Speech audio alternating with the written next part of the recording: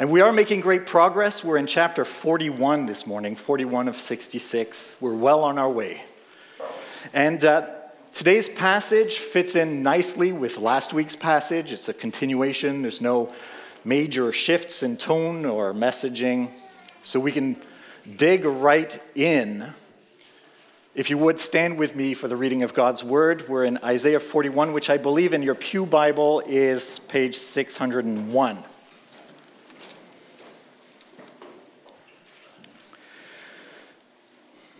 Listen to me in silence, O coastlands. Let the peoples renew their strength. Let them approach, then let them speak. Let us together draw near for judgment. Who stirred up one from the east, whom victory meets at every step? He gives up nations before him so that he tramples kings underfoot. He makes them like dust with his sword, like driven stubble with his bow. He pursues them and passes on safely, by paths his feet have not trod. Who has performed and done this, calling the generations from the beginning? I, Yahweh, the first and with the last. I am he. The coastlands have seen and are afraid. The ends of the earth tremble. They have drawn near and come. Everyone helps his neighbor and says to his brother, "Be strong." The craftsman strengthens the goldsmith, and he who smooths with a hammer, him who strikes the anvil, saying of the soldering, "It is good." And they strengthen it with nails so that it cannot be moved. But you, Israel, my servant, Jacob, whom I have chosen, the offspring of Abraham, my friend, you whom I took from the ends of the earth and called from its farthest corners, saying to you, "You are my servant, I have chosen you and not cast you off." Fear not, for I am with you. Be not dismayed, for I am your God. I will strengthen you, I will help you, I will uphold you with my righteous right hand. Behold, all who are incensed against you shall be put to shame and confounded. Those who strive against you shall be as nothing and shall perish. You shall seek those who contend with you, but you shall not find them. Those who war against you shall be as nothing at all. For I, Yahweh, your God, hold your right hand. It is I who say to you, "Fear not.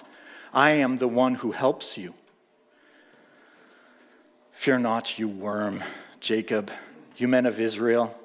I am the one who helps you, declares Yahweh. Your Redeemer is the Holy One of Israel. Behold, I make of you a threshing sledge, a new sharp and having teeth. You shall thresh the mountains and crush them, and you shall make the hills like chaff. You shall winnow them, and the wind shall carry them away, and the tempest shall scatter them. And you shall rejoice in Yahweh, in the Holy One of Israel. You shall glory.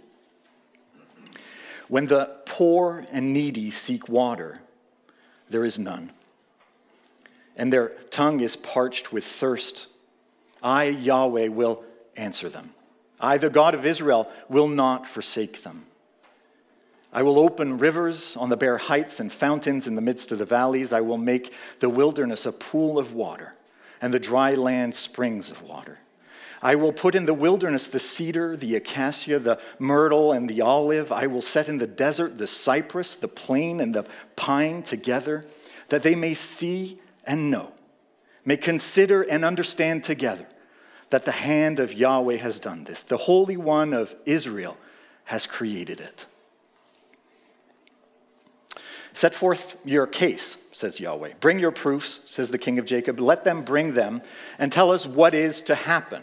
Tell us the former things, that what they are, that we may consider them, that we may know their outcome, or declare to us the things to come. Tell us what is to come hereafter, that we may know that you are gods. Do good or do harm, that we may be dismayed and terrified. Behold, you are nothing, and your work is less than nothing. An abomination is he who chooses you. I stirred up one from the north, and he has come. From the rising of the sun, and he shall call upon my name.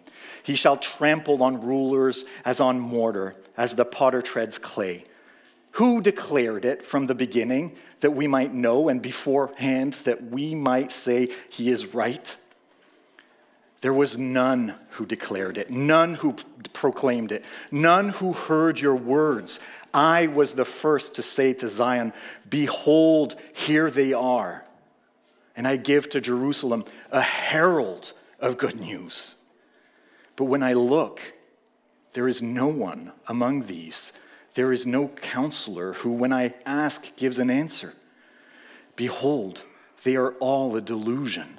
Their works are nothing. Their metal images are empty wind. This is the word of the Lord. Thanks be to God. You may be seated, and would you pray for the preaching of the word with me? Dear Heavenly Father, thank you for this time in your word this morning. I pray that you would please bless us, that you would please help us to believe and to hold fast to your promises for us. Amen. So I love courtroom dramas, don't you? To Kill a Mockingbird, Perry Mason, A Few Good Men. What I love is that it's a perfect setting for a showdown. The facts are clearly laid out and acknowledged. Context is established. All parties are identified. The rules are clear and fair. Order is maintained. The stakes are high, lives are in the balance, and more importantly, justice. And it all comes down to the drama of the argumentation, the case. That's how it is in the John Grisham books anyways. In real life, the courts don't always work out that way. I mean, if we're honest, how do we feel when that notice comes in the mail that we've been called to serve on jury duty? We're not exactly excited. As much as we crave justice, we're pretty terrible at delivering it. The courts can be like an auction house where deals are struck to keep the backlog of cases to a minimum. Meanwhile, the guilty sometimes go free for lack of resources to prosecute them. And the poor, the vulnerable, well, they're all too often too quickly convicted, regardless of circumstances. Well, chapter 41 of the book of Isaiah has us sitting in the public gallery of a courtroom to take in the proceedings. But this isn't a courtroom quite like the others. God wants to ensure that the truth prevails. So he himself sits as prosecutor, witness, judge, and jury. So you know there will be no shenanigans in this particular courtroom. So what is the case that we're hearing this morning? Well, God is going to establish who has authority over the history of the nations. We'll unpack that a little bit to see why it's important. But in fact, this is the continuation of what God was doing last week, if you remember Isaiah 40. We're continuing the message that God commissioned to the preacher to be shared with his people, a message of comfort for his people. That was back in chapter 40. Now in chapter 41, we're putting that message of comfort to the test. Can we trust it? And if so, what is it that backs up this guarantee? The guarantee that Isaiah wants to establish for this promise of comfort is God's nature as sovereign over the history of the nations. So to accomplish this, he's going to put the nations on trial, the nations who would claim that they have authority over their own history. God is going to debunk this and make the case that he alone has that authority. That's in the first section of our passage, the prosecution of the nations. We'll see that verses 1 through 7.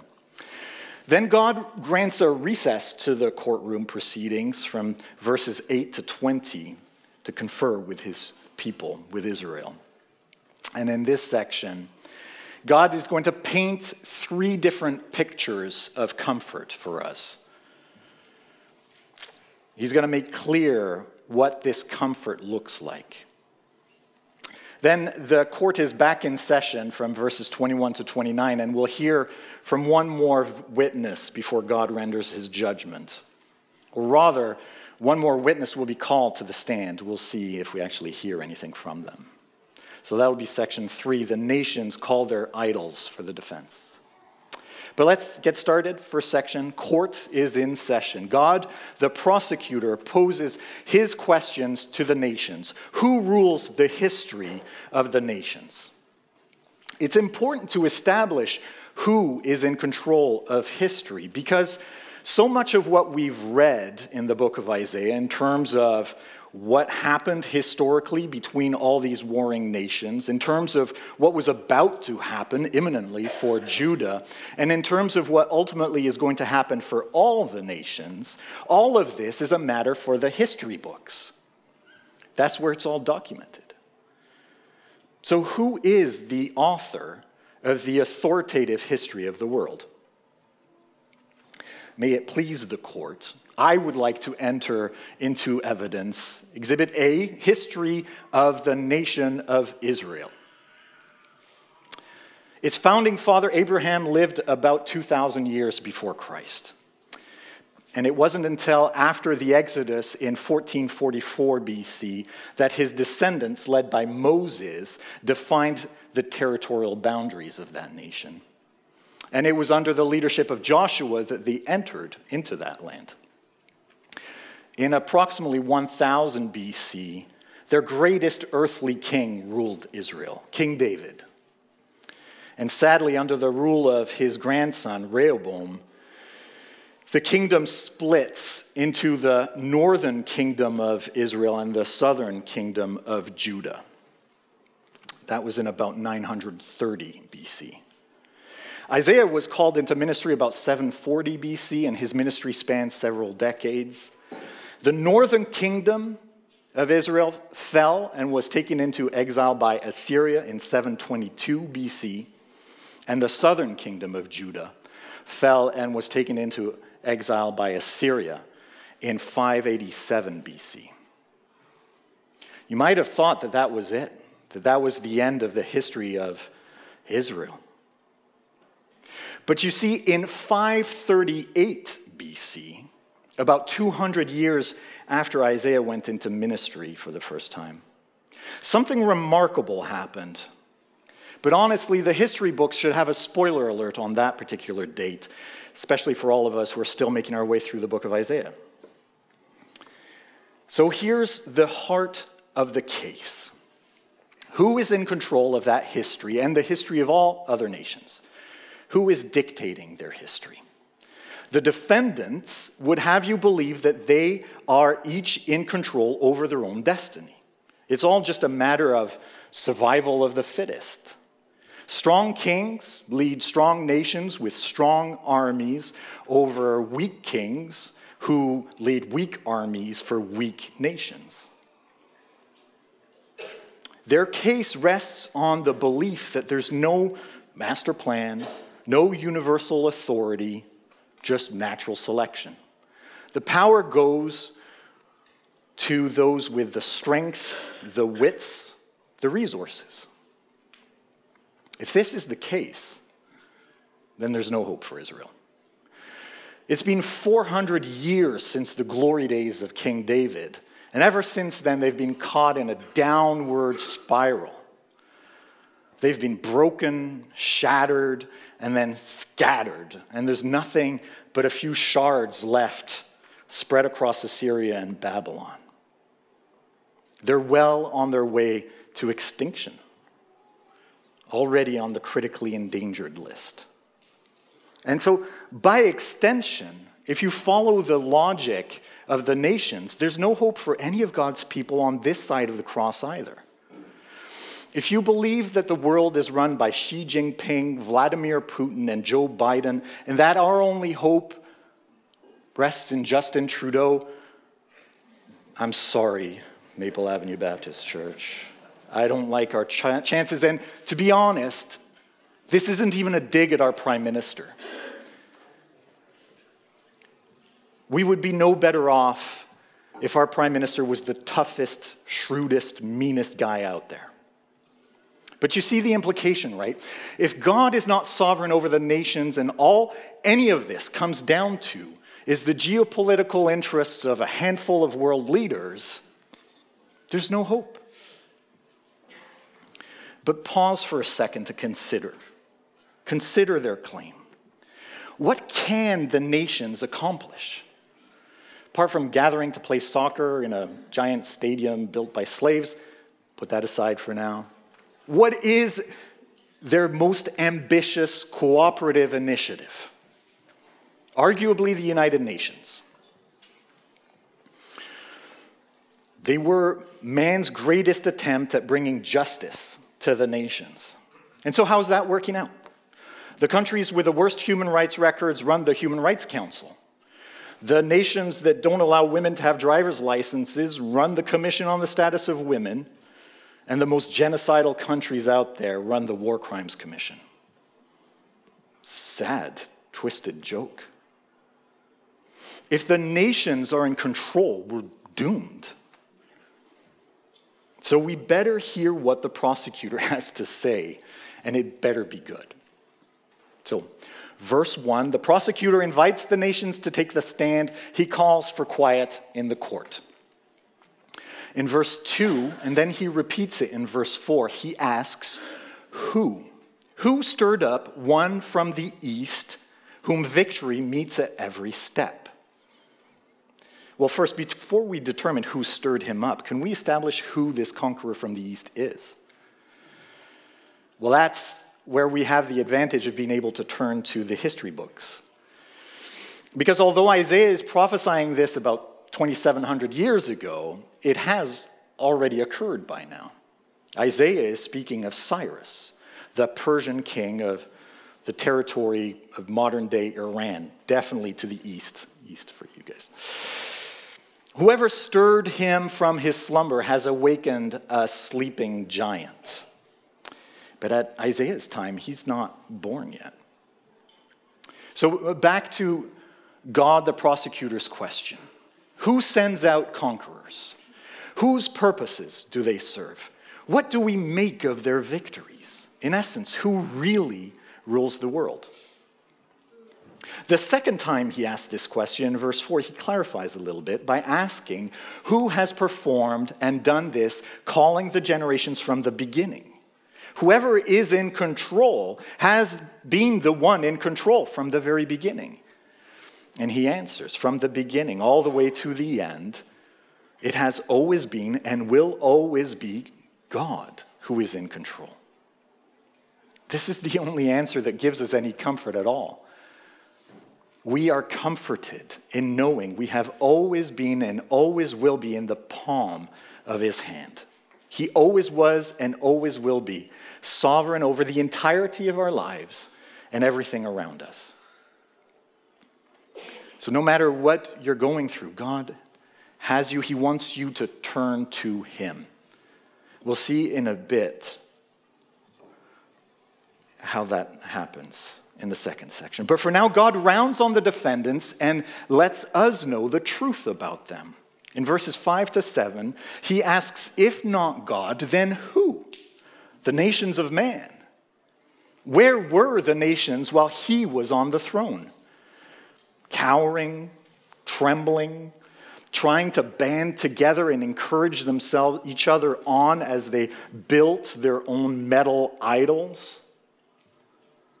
No. Man is ruled by fear.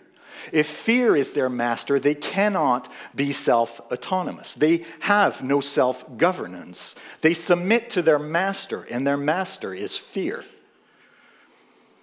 The nations of man build themselves idols, congratulate themselves for them.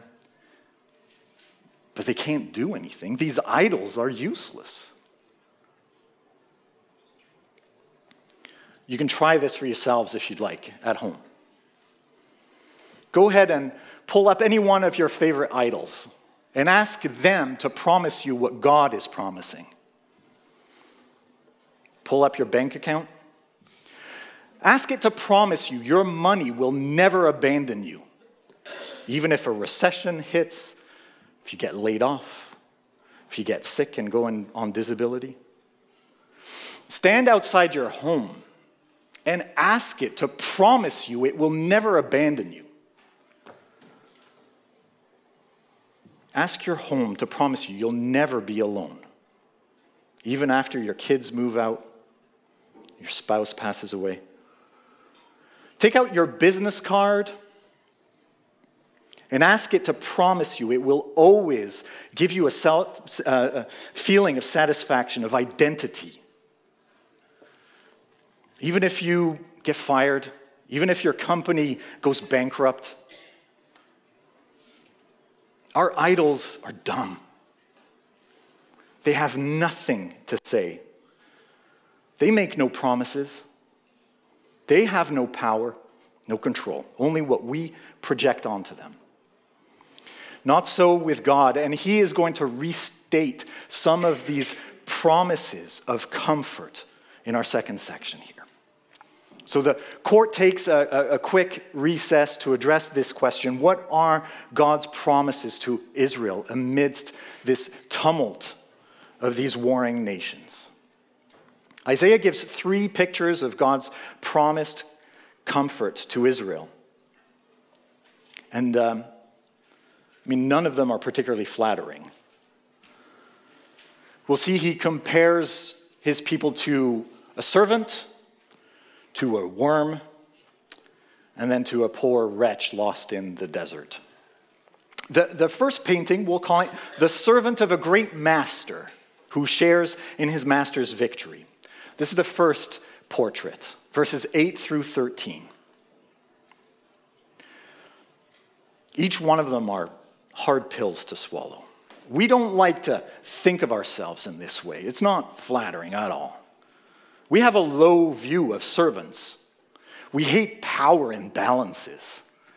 We want our children to grow up to live in the penthouse, not to work as the doorkeeper. And we have a low view of the powerful as well. But this is a picture of a great and righteous master. So perhaps it's helpful to think of VE Day, when the Allies formally accepted Germany's unconditional surrender. The victory did not exclusively belong to the top general of the Allied forces who made the German high command sign the act of military surrender. No. No matter your rank, whether you were British, French, American, Canadian, it was your victory. Whether you were Winston Churchill himself, Charles de Gaulle, any military general, down to the lowest private in the most inexperienced battalion, it was your victory. The celebrations filled the streets from Piccadilly Circus to the Champ de Mars and Times Square, every little village. Because when your commander-in-chief declares victory, you don't keep fighting. You lay down your arms and you join in the celebrations. God's victory belongs to each and every one of his servants. We serve a loving God. No good thing will he withhold from the one who walks uprightly. It's the Lord's victory. We have only to serve him and let him win. And his greatest victory was accomplished on our behalf by his son Jesus on the cross when he died for our sins. He vanquished sin and death. So we celebrate Jesus' victory over sin and death as our own, just as Paul says in 1 Corinthians 15, "Thanks be to God who gives us the victory through our Lord Jesus Christ." Our Lord grants us the victory, and we get this pledge from God. In verse 10, "Fear not, for I am with you. Be not dismayed, for I am your God. I will strengthen you. I will help you. I will uphold you with my righteous right hand. Next time someone sends you this as an encouragement, remember the context. It is so much richer than even they imagine at the time. We are like the people of Israel in exile. We too are sojourners in this foreign land. But do not be dismayed. Do not be afraid. This is just the world we live in for now. It's not our home. God will not leave us here. He will empower us on our way home. He will lead us there. And He will ensure nothing prevents us from making it home. In our serving God, He empowers us. And that becomes even more apparent in the second picture. The second portrait, verses 14 to 16. The triumphant worm who conquers the mountain range. We just saw in verse 10, just a remarkable verse. But I kind of want verse 14 on a coffee mug now. If you're not, you worm. I think I would drink out of that. That's maybe just me. So I'm torn a little bit with this picture that Isaiah paints for us because I want to tell you that it reminds me of a play by Victor Hugo called Ruy Blas, about a servant who falls in love with a queen of Spain. And in his lament and his heartbreak, he compares himself to a worm in love with a star. I'm torn because I want to tell you that, but it actually reminds me much more of a movie called Turbo. Some of you have seen Turbo. It is the most ridiculous kids movie I've ever had to sit through from an era when the boys were a lot younger. It's so dumb. I have to read you the official synopsis because otherwise you'll think I'm making it up. Turbo tells the inspirational story of Theo, voiced by Ryan Reynolds, a garden snail living in California who dreams of becoming the greatest racer in the world. He's obsessed with speed and wants to race in the Indianapolis 500, a race only for cars with human drivers. So you see his predicament. It's a really, really silly example. But we are gripped from a very early age with tales of the most unlikely people accomplishing the most extraordinary things. From the little engine that could, the tortoise and the hare, and of course the little hobbit who takes on Mordor. We sometimes think of them as David and Goliath tales. Because God has put it on our hearts that it's not our physical abilities that count, but our faith in God. And this is the kind of longing that those who do not follow Christ misinterpret completely. They misdirect that faith and make it about faith in themselves. That's why they give the terrible advice that they do to their children. You can be whatever you want as long as you believe in yourself. When our faith is placed in God, we know there is nothing He cannot accomplish on our behalf. So we submit to Him and align our will with His will and His purposes. But these tales are ridiculous if they omit the most important ingredient. Like trying to bake bread without yeast. These stories make no sense. They don't rise. Without God, the underdog has no hope. The servant doesn't get the queen. David doesn't have a shot at taking down Goliath. With God, anything is possible. Even a worm of a nation faced with an impassable mountain of an oppressor can be given what it needs to plow the mountain down to a plain.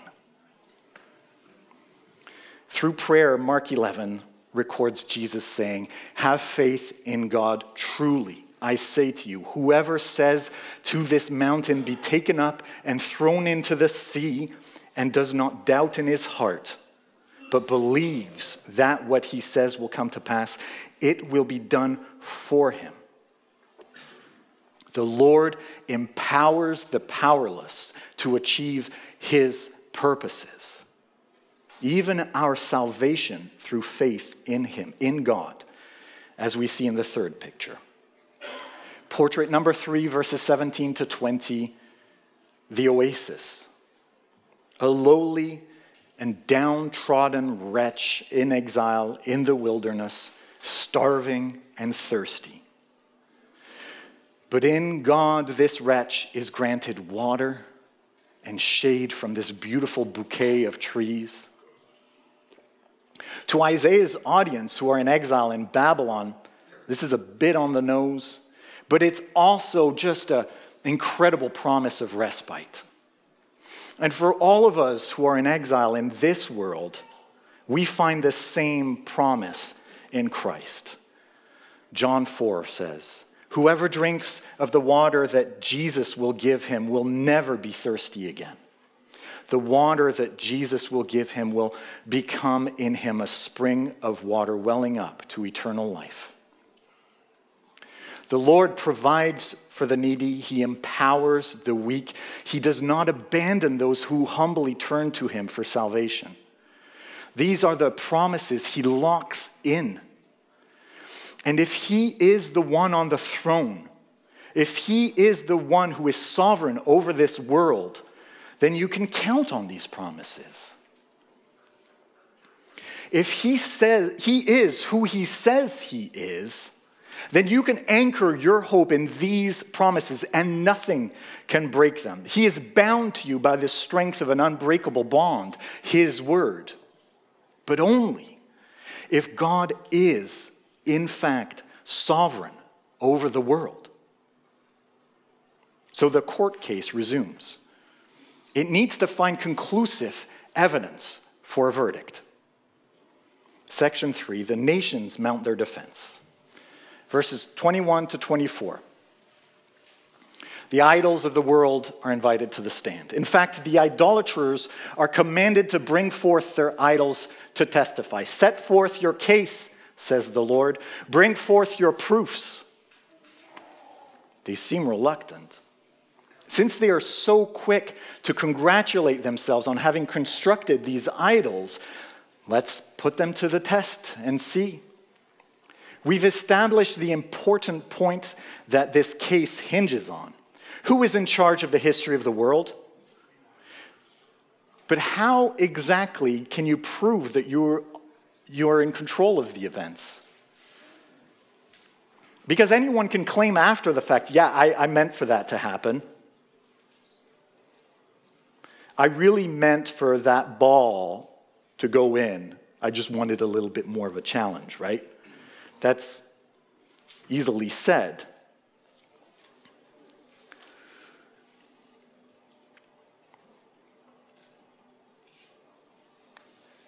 So what's the best way to prove you actually meant it? That you were actually in control all along? I'll tell you how it worked when I was in university and I was playing pool. You had to call the shot. It could be the last ball on the table, and it could be sitting on the lip of the pocket, and you could hit it directly in. If you didn't call that shot, it didn't count. Obviously, any of the trickier shots, if you were going to do a bank shot or deep cut into the pocket, you better call that. No one would ever give you the benefit of the doubt. Calling it ahead was the only way for anyone to believe that you actually meant it and that you weren't just randomly bashing balls around, hoping for one of them to drop. And that's a fairly universal truth. If you want people to believe you intended the result, you need to predict what you're going to bring about ahead of time. And that's why the question in verse 22 and 23 matters. Can the idols call their shots? Can they predict the future? Declare to us the things to come. Tell us what is to come hereafter, that we may know that you are gods. But of course, they have no answer. So God concludes, behold, you're nothing. Your work is less than nothing, an abomination is he who chooses you. Don't be an abomination. Don't put your trust in your idols. Don't count on your bank account to always be there for you. Don't put your worth and your identity into what your business card says. Don't count on your house to provide companionship. Verses 25 to 29, God takes the stand. It's an unusual move for the prosecutor to take the witness stand himself, but God is going to give his own testimony. Verse 26, who declared it from the beginning that we might know, and beforehand that we might say he is right? No one else could do it, but he is calling it. Earlier he spoke of the conqueror from the east, Cyrus. Now look at verse 25, the conqueror from the north. Who is this conqueror from the north? It's Cyrus, the Persian king. The Persian conqueror Cyrus the Great will conquer Babylon. And the history books document he both originated from the east and descended on Babylon from the north. Isaiah is predicting this will happen, even though it was written before it occurred. This prophecy is recorded here and is confirmed later in the history books. God can and did predict this very historical event. The conquest of Babylon by Cyrus is locked in, demonstrated in history books. He even goes so far as to reassure his people in verse 27 that this invader will come to give good news. That good news is also confirmed in the history books. King Cyrus, after all, is given the nickname Cyrus the Great. He took over Babylon and, in fact, ruled over the largest empire that had ever been conquered at that time. And during his reign, Cyrus issued a decree. And that decree, prophesied here by Isaiah and also prophesied later by the prophet Jeremiah, would finally be proclaimed and recorded by Ezra in 538 BC, over a century later. So if you'd like, we could turn to Ezra 1. In Ezra 1, right, starting in verse 1, we read, in the first year of Cyrus, king of Persia, that the word of Yahweh by the mouth of Jeremiah, could also have said of Isaiah, might be fulfilled, Yahweh stirred up the spirit of Cyrus, king of Persia, so that he made a proclamation throughout all his kingdom and also put it in writing.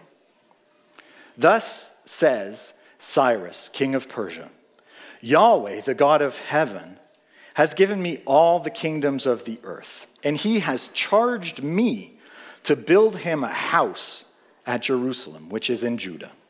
Whoever is among you of all his people, may his God be with him, and let him go up to Jerusalem, which is in Judah, and rebuild the house of Yahweh, the God of Israel. He is the God who is in Jerusalem. And let each survivor in whatever place he sojourns be assisted by the men of his place with silver and gold and with goods and with beasts, besides free will offerings from the house of God, that is, in Jerusalem. Good news indeed. The conqueror from the east and from the north, Cyrus is going to send the remnant back out of Babylon, back to Jerusalem, to rebuild the temple of Yahweh. God called it ahead of time to ensure we see it happen and know that this is what he meant to happen all along. He was never abandoning his people. God called it from the beginning. The seed of the woman who will crush the head of the serpent. This lineage will be protected. His people will be protected because it is his will, because it is his purpose to redeem his people to himself. And because he is sovereign over all the events of history, and he has promised that he will accomplish this for us. God is mighty to save. This court case that is presented to us specifically set out to resolve the question, who is in charge of the history of the world? But by the end of the proceedings, we understand what is truly at stake. When we uncover the truth behind that question, the answer dismantles the largest lie that is perpetrated against mankind. The lie that the world has bought into, that they need to be strong enough to do things on their own strength. The lie that starts by being pushed onto children, generation after generation, that you can be whatever you want to be as long as you believe in yourself. It includes all the empty promises of the nations, be it life, liberty, and the pursuit of happiness, or liberté, égalité, fraternité, peace, order, and good governance. These are all in vain without God. Our nations are not able to proactively write their own entries into the history books. They can do nothing but wait and observe in their rearview mirror. That's how they'll see what was accomplished in and through their own country, nothing more. As verse 28 and 29 tell us, those who peddle in these lies, those who put their trust in the idols of the nations are confused. They are in the dark. They have no source of hope. But not so for us. Because whether we're American or Canadian or French, we're part of any nation, we're Christian first. We serve a great master, so we know how to be brought low. We know how to abound. In any and every circumstance, we have learned the secret of facing plenty and hunger, abundance and need. We can do all things through him who strengthens us. Christ's victory on the cross is our victory. That's not just the good news of Cyrus, that's the good news of Christ. And we already know the fate of the nations. Out of fear, they've built their useless idols. But as Revelation 15 tells, who will not fear, O Lord, and glorify your name? For you alone are holy. All nations will come and worship you, for your righteous acts have been revealed. See, there's a time in the future when all the history books will have been written. And at that point, all will have been revealed. She, Vlad, Joe, they'll barely have a footnote in this book. And it will be made clear to all those who are in Christ that nothing ever happened that was not according to the will of God and did not serve his purposes. The good news of Christ is that through his death and resurrection, God opened up the offer to join his people to all the nations, as he said he would from the beginning. So today, if you do not consider yourself part of the body of Christ, God has orchestrated your entire life to ensure that you are hearing these words right now. Do not turn a deaf ear, but tune into God's call for your life, that he may show you how your life fits into the history of the nations and his grand story of redemption. And when you turn to God in repentance and put your faith in Christ, he will show you that your name was written in the book of life before the creation of the world. And everything that was accomplished in this book, everything that Christ accomplished, he accomplished on your behalf. Because one day, we'll all take a turn in God's courtroom. We will be called to the stand. And the verdict is up to you right now. You can put in a plea of not guilty, mount your own defense based on everything you've ever done, ever accomplished. And you should know everything you ever said and thought will also be held against you. And you will be condemned. Or if you have a high enough view of the judge, you can put in a guilty plea and throw yourself at the mercy of the good judge.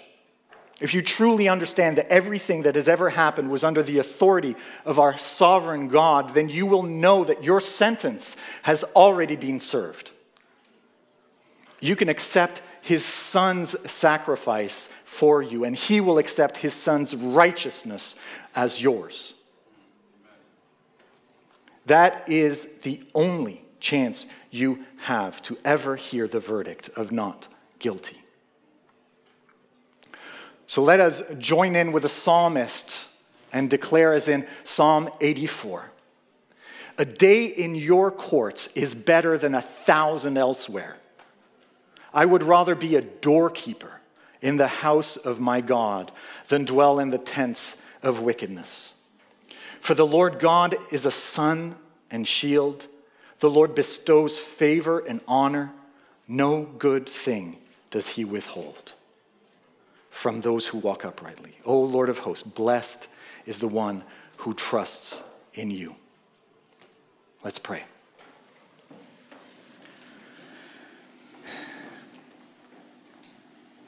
Heavenly Father, I pray that none of us here would think too highly of ourselves, but see that we are worms, servants of a great master, deserving of nothing more than exile, but purchased by the blood of your Son for your own sake to be brought home, to dwell with you forevermore. Thank you, Lord.